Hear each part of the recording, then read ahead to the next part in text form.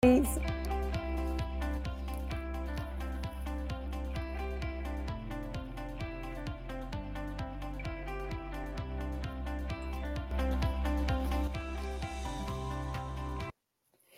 matin, mes amis. On vient de terminer notre podcast en anglais, Marie-Pierre. C'est un sujet qui me touche énormément aujourd'hui. C'est comment corriger en privé. Moi, j'ai dit à Marie-Pierre, on va terminer comment corriger, surtout avec amour. Pour les gens qui nous rejoignent la première fois, je veux juste vous rappeler que hier, si vous n'avez pas écouté le podcast, allez l'écouter. Les 4 raisons qu'un leader doit admettre ses erreurs. Admettre ses erreurs. Écrivez-le en gros. Apprendre à admettre ses erreurs. Apprendre à admettre ses erreurs. Ça veut dire que tu laisses ton ego ailleurs. Okay? Apprendre à admettre ses erreurs. Ensuite, on a couvert les 4 façons authentiques de admettre ses erreurs. Parce que si je dis, Marie-Pierre, je m'excuse pour l'erreur, mais tu dois savoir ce que je voulais. Oublie. Tu penses que tu as admis ton erreur, mais ton « mais » vient d'effacer et encore, on voit ton ego qui essaie de justifier encore moi, j'appelle ça mon « moi ». Bien, un vrai leader va demander des excuses, il y a une façon de le faire, va accepter le blâme gracieusement et va continuer à avancer. Mais rappelez-vous que dès que vous admettez une erreur et vous le suivez avec un « mais » pour expliquer comment, pareil, tu as eu raison en faisant l'erreur, c'est une excuse bidon. Okay? Vaut mieux pas rien dire. J'espère que je m'exprime bien en français ce matin. Si vous n'avez pas déjà enregistré pour la conférence, je vais vous rappeler de vous rejoindre au groupe Les Millionnaires des Diamants sur Facebook. C'est un groupe bilingue. Je veux pas que mes francophones s'en vont sur le groupe puis là, ils disent « Oh, c'est un article en anglais, je fais pas partie de ce groupe. » Non, c'est un groupe bilingue, c'est un groupe pour les Canadiens, pour les Américains, pour à travers le monde, puis entre nous, mes amis, avec le bouton « Translate ». C'est un groupe, je ne sais pas combien de langues il y a dans le monde. Je sais, Maxime, tu es toujours vite pour m'aller me trouver ça. Combien de langues il y a dans le monde? Écris-moi-le. Je suis toujours curieuse de savoir. Avec tous les langues présentement qu'on a dans le monde aujourd'hui, le groupe Les Millionnaires des Diamants peut être internationalement. Je vais arrêter à international, OK? Et la conférence. Donc, moi, je sais, Lise, que tu aimes ça suivre en français et en anglais. Mais quand vous avez payé votre forfait pour cette conférence qui va avoir lieu le 6 mars, premièrement, le sujet, ça va être de bâtir la meilleure année 2021 personnellement avec votre famille et si vous êtes en affaires. Donc, c'est un must. Dans le fond, là, c'est comme un départ pour l'année 2021. Puis parce que vous arrivez d'un janvier-février, vous savez, vous allez m'arriver avec qu'est-ce que vous savez que vous n'avez pas fait, que vous devez faire, puis on va pouvoir construire le mois de mars allant jusqu'au mois de décembre. Alors, quand tu payes pour un, tu peux assister les deux. Merci, Maxime. 7000, are you kidding me? 7000 langues. Oh, boy, là-dedans, il y a sûrement des dialectes de mon village qu'on commence à compter comme des langues. Qui aurait cru? Hein? Qui aurait cru? Moi, j'adore apprendre à tous les matins. Alors, si vous êtes sur Podbean présentement, prenez le temps de le partager en disant aux gens pourquoi l'écouter. On est encore dans nos débuts. Hier, j'ai rappelé mon effectif de vente, mon MLM, my multi-level marketing, dans lequel je travaille. Je leur ai rappelé que quand vous voyez quelqu'un qui fait une présentation, puis vous jette à terre tellement qu'ils sont bons, tellement qu'ils sont exceptionnels, qu'est-ce que vous ne voyez pas, c'est les 10 000 heures de travail en arrière. Donc, un des messages que je veux vous rappeler, c'est pas parce que tu as commencé quelque chose aujourd'hui que tu vas être bon. Ça prend 10 000 heures, 10 000, écrivez-le en gros partout, ça prend 10 000 heures avant de maîtriser quelque chose. Puis encore, Jean-Philippe, s'il nous écoute, je vais lui dire sa présentation de tonnerre, mais qu'est-ce que les gens n'ont pas vu? Moi, je le connais, Jean-Philippe, depuis 5 ans et quelques qui est avec nous, comment il travaille fort, fort, fort, fort en arrière pour l'apprentissage, essayer de maîtriser ce métier. Puis je lui dis, quand tu vas vendre des 12 millions là, par mois, là, les gens vont dire, oh, t'es chanceux, puis t'es un naturel. Il n'y a personne qui est chanceux, personne qui est naturel. On travaille fort, puis on y arrive, OK? Alors, aujourd'hui, le sujet me touche énormément, énormément, simplement parce que de appeler les erreurs des gens en privé, je sais l'impact puissant que ça a en bâtissant leur confiance. Ça, c'est avec mes enfants, c'est la même chose. Moi, je peux avoir Nadia que, pour une raison ou pour une autre, aujourd'hui, elle a eu les cornes qui ont sorti de la tête. C'est toujours l'expression que j'utilise, OK? Il y a les cornes qui sortent de la tête. Puis là, elle fait une erreur avec moi. On va dire, elle me manque de respect. OK? Ma réaction est toujours un silence.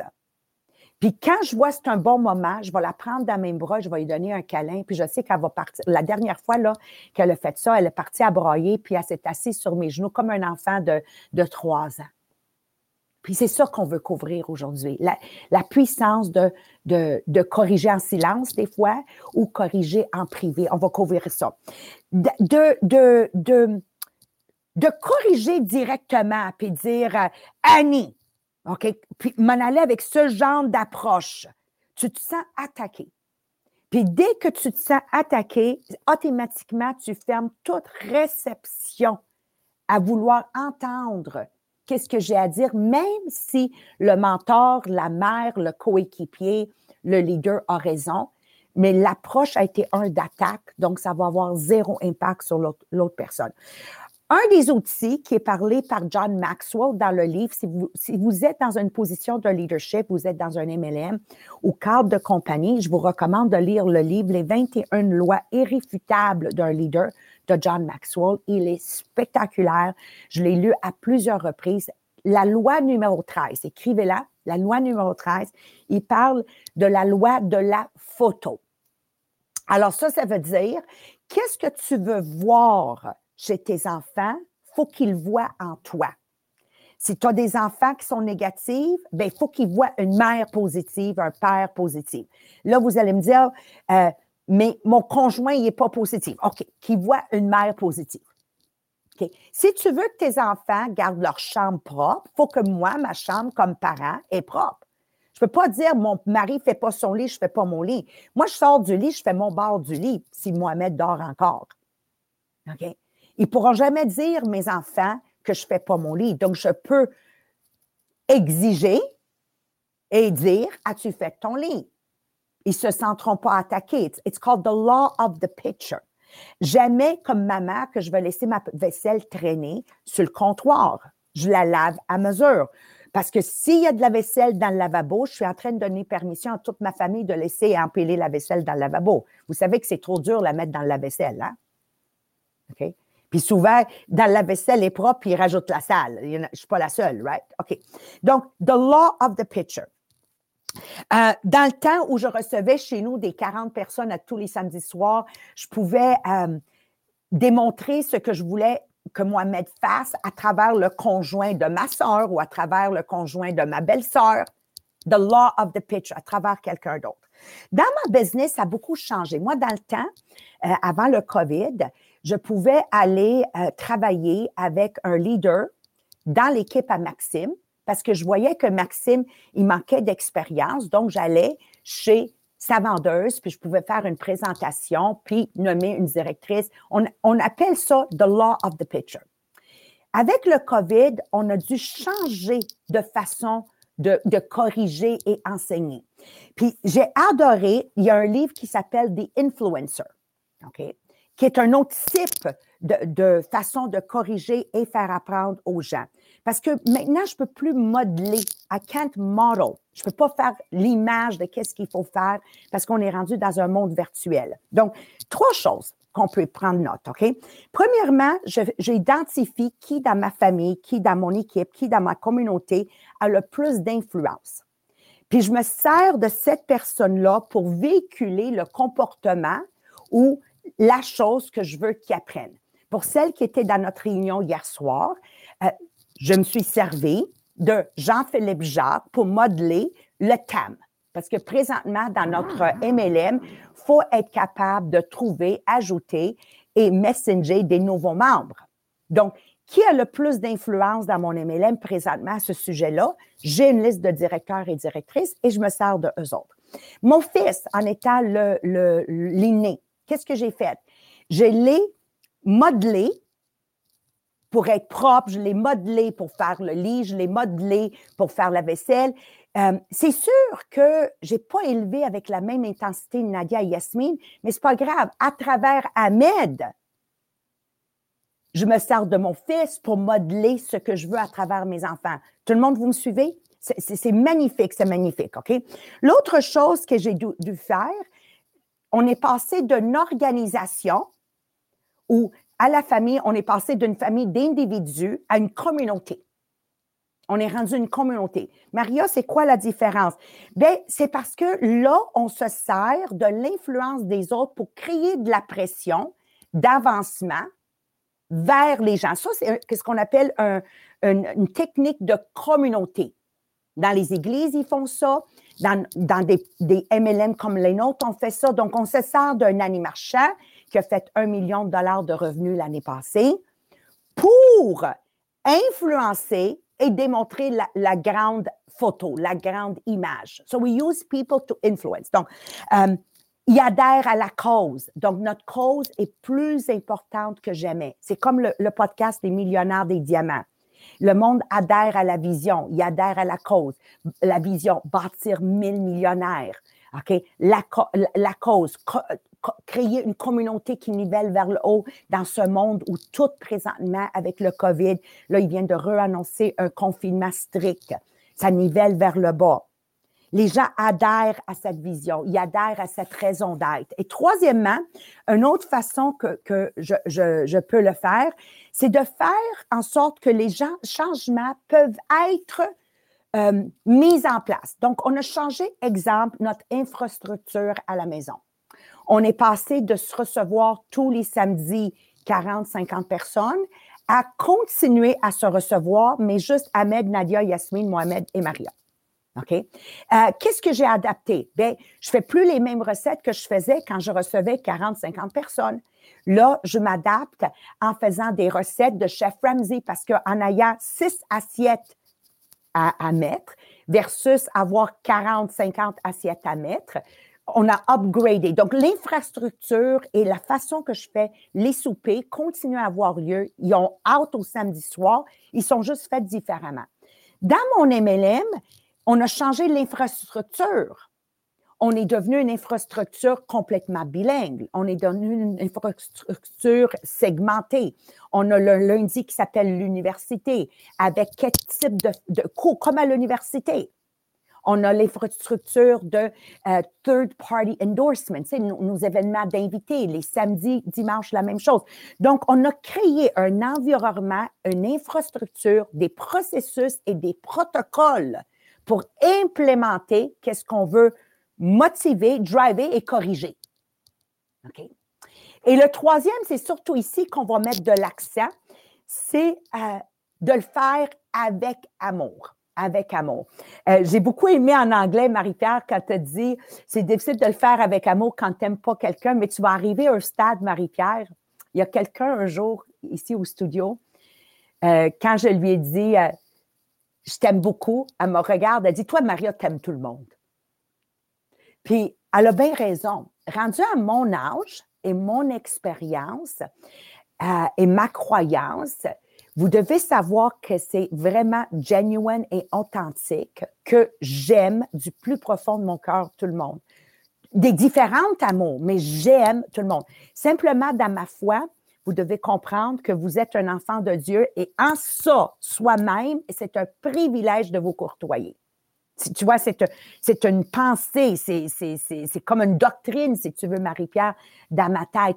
Même Marie-Pierre, je ne sais pas si tu es témoin, mais Annie Marchand est témoin de ennemi. Moi, j'ai eu quelqu'un qui, un moment donné, là, elle m'a sauté dessus. Mais je l'aime pareil, puis je l'ai toujours reçu bras grands ouverts. Tu vois? Parce que dans ma croyance à moi, je fais de mes ennemis mes amis et je fais de mes amis mes frères et sœurs. Donc, juste un clin d'œil à toi, Marie-Pierre, parce que j'ai aimé la manière que tu l'as amené, mais j'ai dit aussi, moi, quand je vais m'en aller en français, je vais juste amener, je vous souhaite la journée où vous allez tellement devenir épanoui et grande et grand à l'intérieur que vous allez sincèrement aimer tout le monde et jamais parler contre personne. Dès que tu parles contre quelqu'un, ça veut dire dans ton cœur, tu es encore, tiens, je vais parler à la Maria, immature. Tu sais, comme dans le temps, dans l'école, là, hey, sais-tu, Ginette, qu'est-ce qu'elle a fait? Ben, je peux pas croire. Puis là, il a fait ci, puis il a fait. Ben, ce genre de dialogue, si vous pognez en train de le faire, c'est de l'immaturité. C'est bon? J'ai-tu le droit de le dire? Maxime, c'est-tu correct? Je regarde, c'est correct, right? OK. La maturité fait qu'on voit qu'est-ce que les gens font d'extraordinaire. Okay? Donc, c'est ça la clé. Et j'ai adoré l'histoire, puis j'ai envie de vous la partager. Il y a un pilote de grand calibre dans l'armée qui fait un test run avec un des avions de l'armée. Puis en plein flight, pendant qu'il vole dans les airs, le moteur, il s'éteint. Puis grâce à son expérience, il a été capable d'atterrir l'avion, même si l'avion était scrap, il a été capable d'atterrir l'avion et les 2 passagers et lui-même ont survécu sans aucune blessure. En tant que pilote d'expérience, quand il a fait le tour de l'avion qui avait crashé, immédiatement, il a détecté que qu'est-ce que le mécanicien a fait au lieu de mettre de la gasoline, parce que c'était une vieille avion, il a mis du fuel, des nouvelles avions dedans qui a causé que le moteur s'est éteint. Alors, les gens qui sont en train d'écouter cette histoire, vous pouvez vous imaginer comment le pilote est allé voir le mécanicien puis il a commencé à crier après lui. Qu'est-ce que tu as fait? Tu as failli nous tuer. Puis une chance, on est en vie, mais tu as quand même scrappé un avion de millions de dollars. Mais à la place, le pilote, qu'est-ce qu'il a fait quand il est allé voir le mécanicien? Hey, je deviens ému comme en anglais, ça se peut dessus. Il est allé voir le mécanicien puis il l'a pris dans ses bras. Il dit, là, écoute-moi bien, là. Demain, tu vas reprendre en charge mon avion que je vais voler. Puis rappelle-toi, on met de la gasoline. Je sais que dorénavant, je vais pouvoir compter sur toi. Wow! Wow! Okay. Alors, merci Marie-Pierre, parce que c'est vraiment là-dessus que je vais vous laisser aujourd'hui. Merci de trouver le document qu'elle va nous mettre sur le groupe Les Millionnaires des Diamants. Si vous n'avez pas joint le groupe Les Millionnaires des Diamants encore, excusez-moi de répéter, la répétition fait la conviction, joignez-vous. C'est intentionnel de niveler vers le haut. Puis surtout, c'est un groupe non menaçant. Puis j'adore que maintenant, de plus en plus, vous commencez à faire vos propres lives. Savez-vous pourquoi je fais le podcast? Je le fais pour me mettre sur une plateforme publique et m'obliger à un lire, m'obliger à vous partager, m'obliger à être un exemple de qu'est-ce que je fais. Donc, placez-vous dans des plateformes publiques to rise to the occasion, pour vous assurer que qu'est-ce que vous dites et qu'est-ce que vous faites, vous n'avez pas le choix de le faire. C'est pour ça le groupe des Millionnaires des Diamants, sans que personne nous critique. So, take it away, Marie-Pierre. Merci. Puis là, je vais commencer différemment. Je m'ajuste. Je vais dire, ben oui, de corriger avec amour. Premièrement, on va le faire avec les gens proches de nous. Donc, le temps, les gens avec qui on est prêt à investir du temps. Fait que notre famille, nos amis proches, nos collègues de travail, qu'on est proches et non pas commencer par les gens qui sont très, très loin de toi. Je vais corriger parce qu'on aime tout le monde, absolument. Donc, dans le fond, l'objectif de corriger avec amour, c'est que quand tu vas finir de corriger quelqu'un, la personne va te remercier et non pas t'en vouloir pour l'avoir corrigé. Donc, si tu as réussi à corriger quelqu'un et qu'elle te remercie, tu le sais que tu l'as vraiment fait avec amour. Donc, c'est vraiment ça l'objectif. Donc, comment on peut le faire? Comment on peut corriger justement les gens qui sont proches de nous, les gens qu'on aime? Ben oui, c'est sûr que la première chose, c'est d'être déterminé, de savoir exactement où on s'en va, de savoir c'est quoi ton objectif. Dans le fond, c'est qu'on veut s'assurer que quand tu vas corriger la personne, tu n'as pas un motif de jalousie ou c'est pas pour tes propres intérêts que tu vas la corriger, mais parce que tu veux vraiment son bien. Si il y a peut-être un motif derrière, ben c'est pas le bon moment de la corriger parce que faut que tu vérifies d'abord pourquoi tu voudrais corriger qu'est-ce qu'elle vient de faire. Donc, première chose, de savoir c'est quoi ton objectif et de t'assurer que c'est pour le bien de la personne et non pas pour tes intérêts à toi. Deuxième chose, d'être honnête. Donc, essaye pas de tourner autour du pot, de mettre ça cute, puis que finalement, tu mets tellement ça cute qu'elle sait pas qu'est-ce que tu dis. Donc, énonce le problème tel que c'est et garde-le le plus simple possible. Mais garde aussi en tête que ça se peut que tu te trompes sur certaines de tes hypothèses.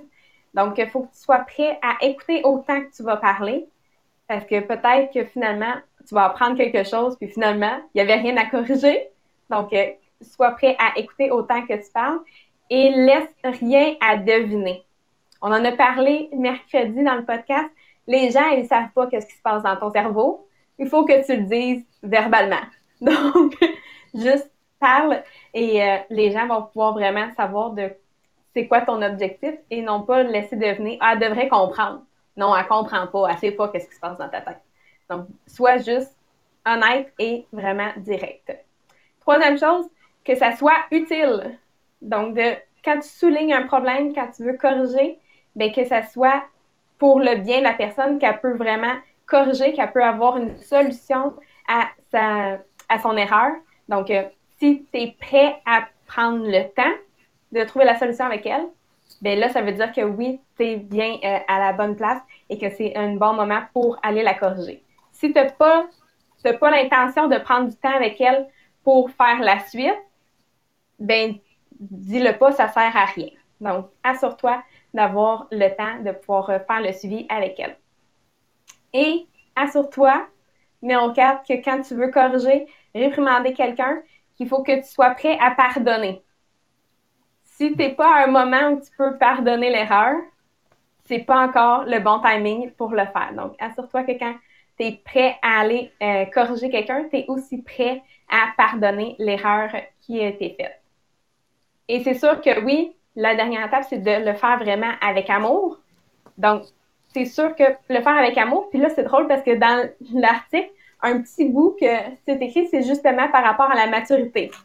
Une partie de la maturité d'une personne consiste à apprendre à dire les choses difficiles en étant gentil et en le faisant avec amour. Donc, ça fit vraiment avec ce que Maria nous disait. Donc, c'est quoi les derniers points pour s'assurer de le faire vraiment avec amour? Bien, une chose que tu peux apprendre à faire, c'est de commencer en donnant tes propres expériences.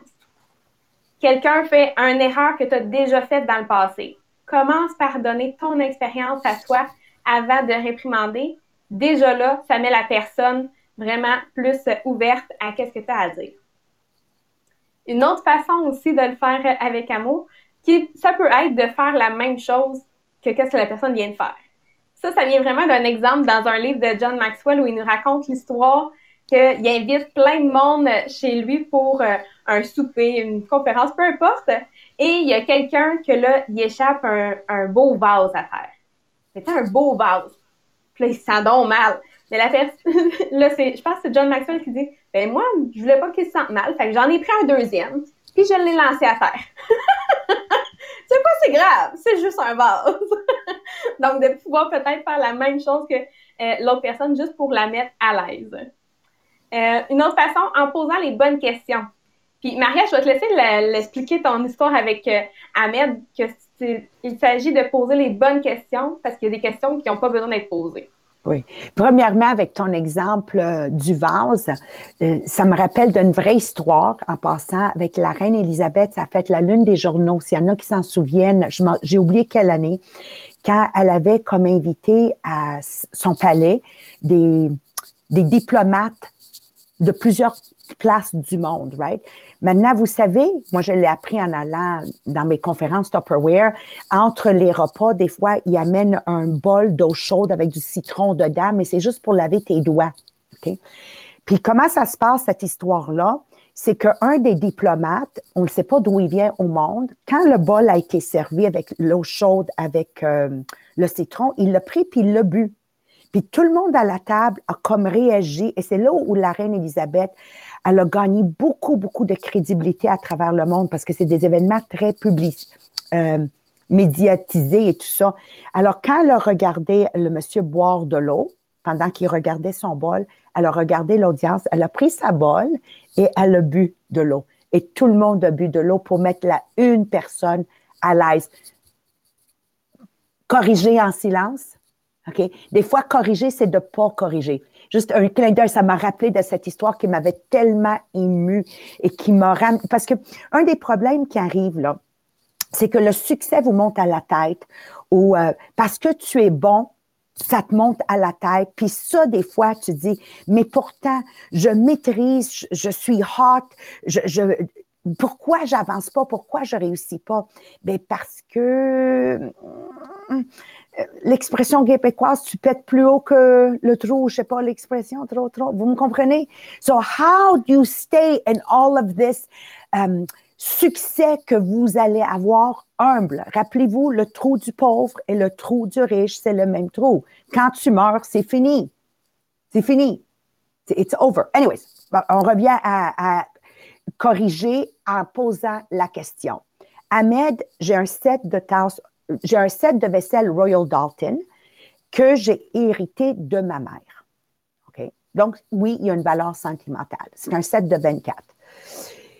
Et tout le monde sait dans la famille comment je fais attention. Ahmed, il ne m'écoute pas. Il prend les tasses à café pour amener à la table.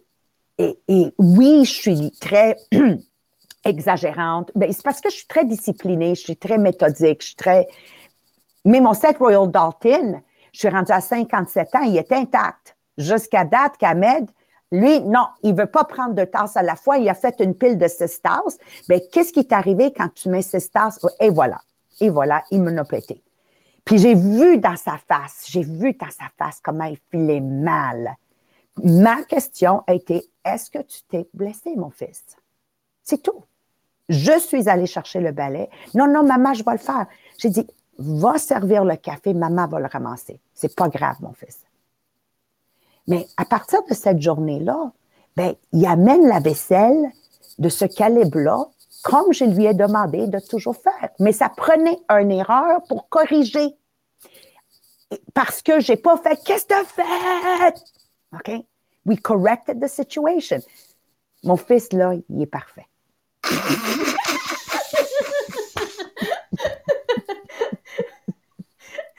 Ça n'aurait rien servi de poser la question « Pourquoi tu as fait ça? » Il ne sait pas, c'est une erreur.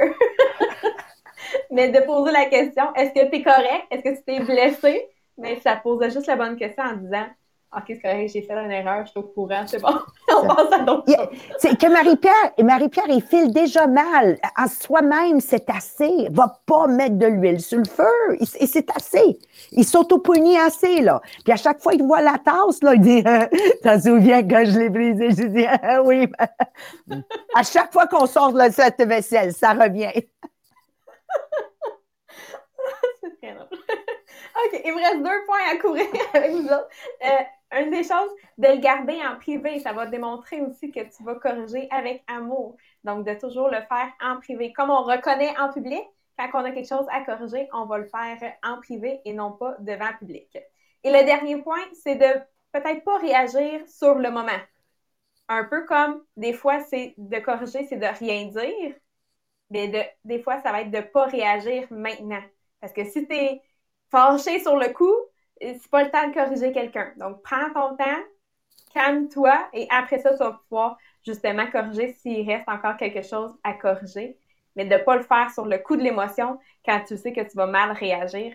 Ça ne demande pas que tu le fais avec amour. Donc, juste prends ton temps. Donc, c'était les différentes façons pour vous aider à justement pouvoir corriger, mais toujours le faire avec amour. Merci, Marie-Pierre. Moi, je veux juste conclure avec ceci, un peu une répétition, mais juste faire le point saisi, les bases été. Dans la vie, des fois, les erreurs sont faites par des choses extérieures. Okay? Rappelez-vous de ça. Sont faites par les choses d'extérieur. Je travaille pas mal parce que j'ai l'intention de botcher une job.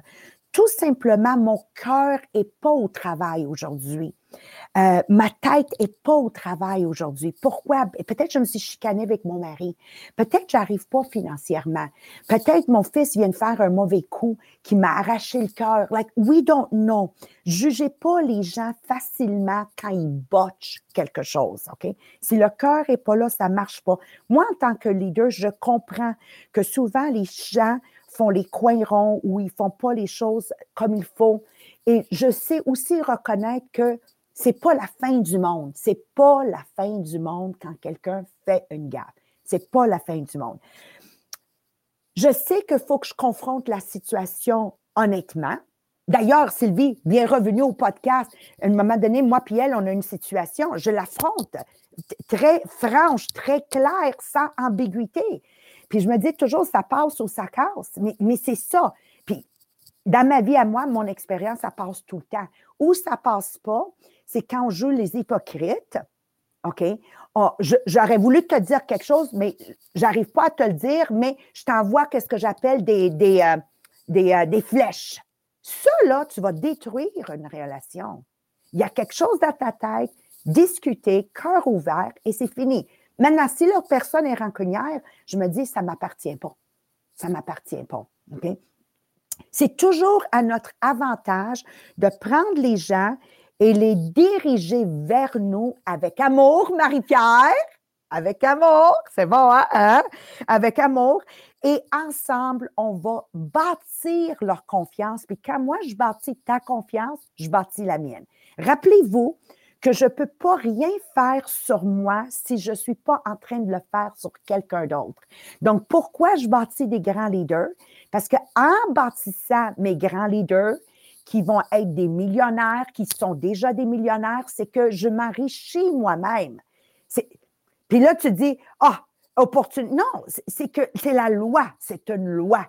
C'est pas que tu es d'accord avec moi ou pas, c'est une loi. La seule façon de monter l'échelle du succès, c'est en amenant quelqu'un d'autre avec moi.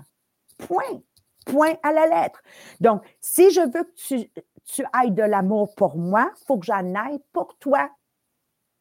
Vous voyez? Si je veux que tu collabores avec moi, il faut que je collabore avec toi. That's it, mes amours. Alors, si Dieu le veut, on se voit à 12h30 aujourd'hui. On va bâtir sur la confiance, passer un week-end extraordinaire et soyez intentionnels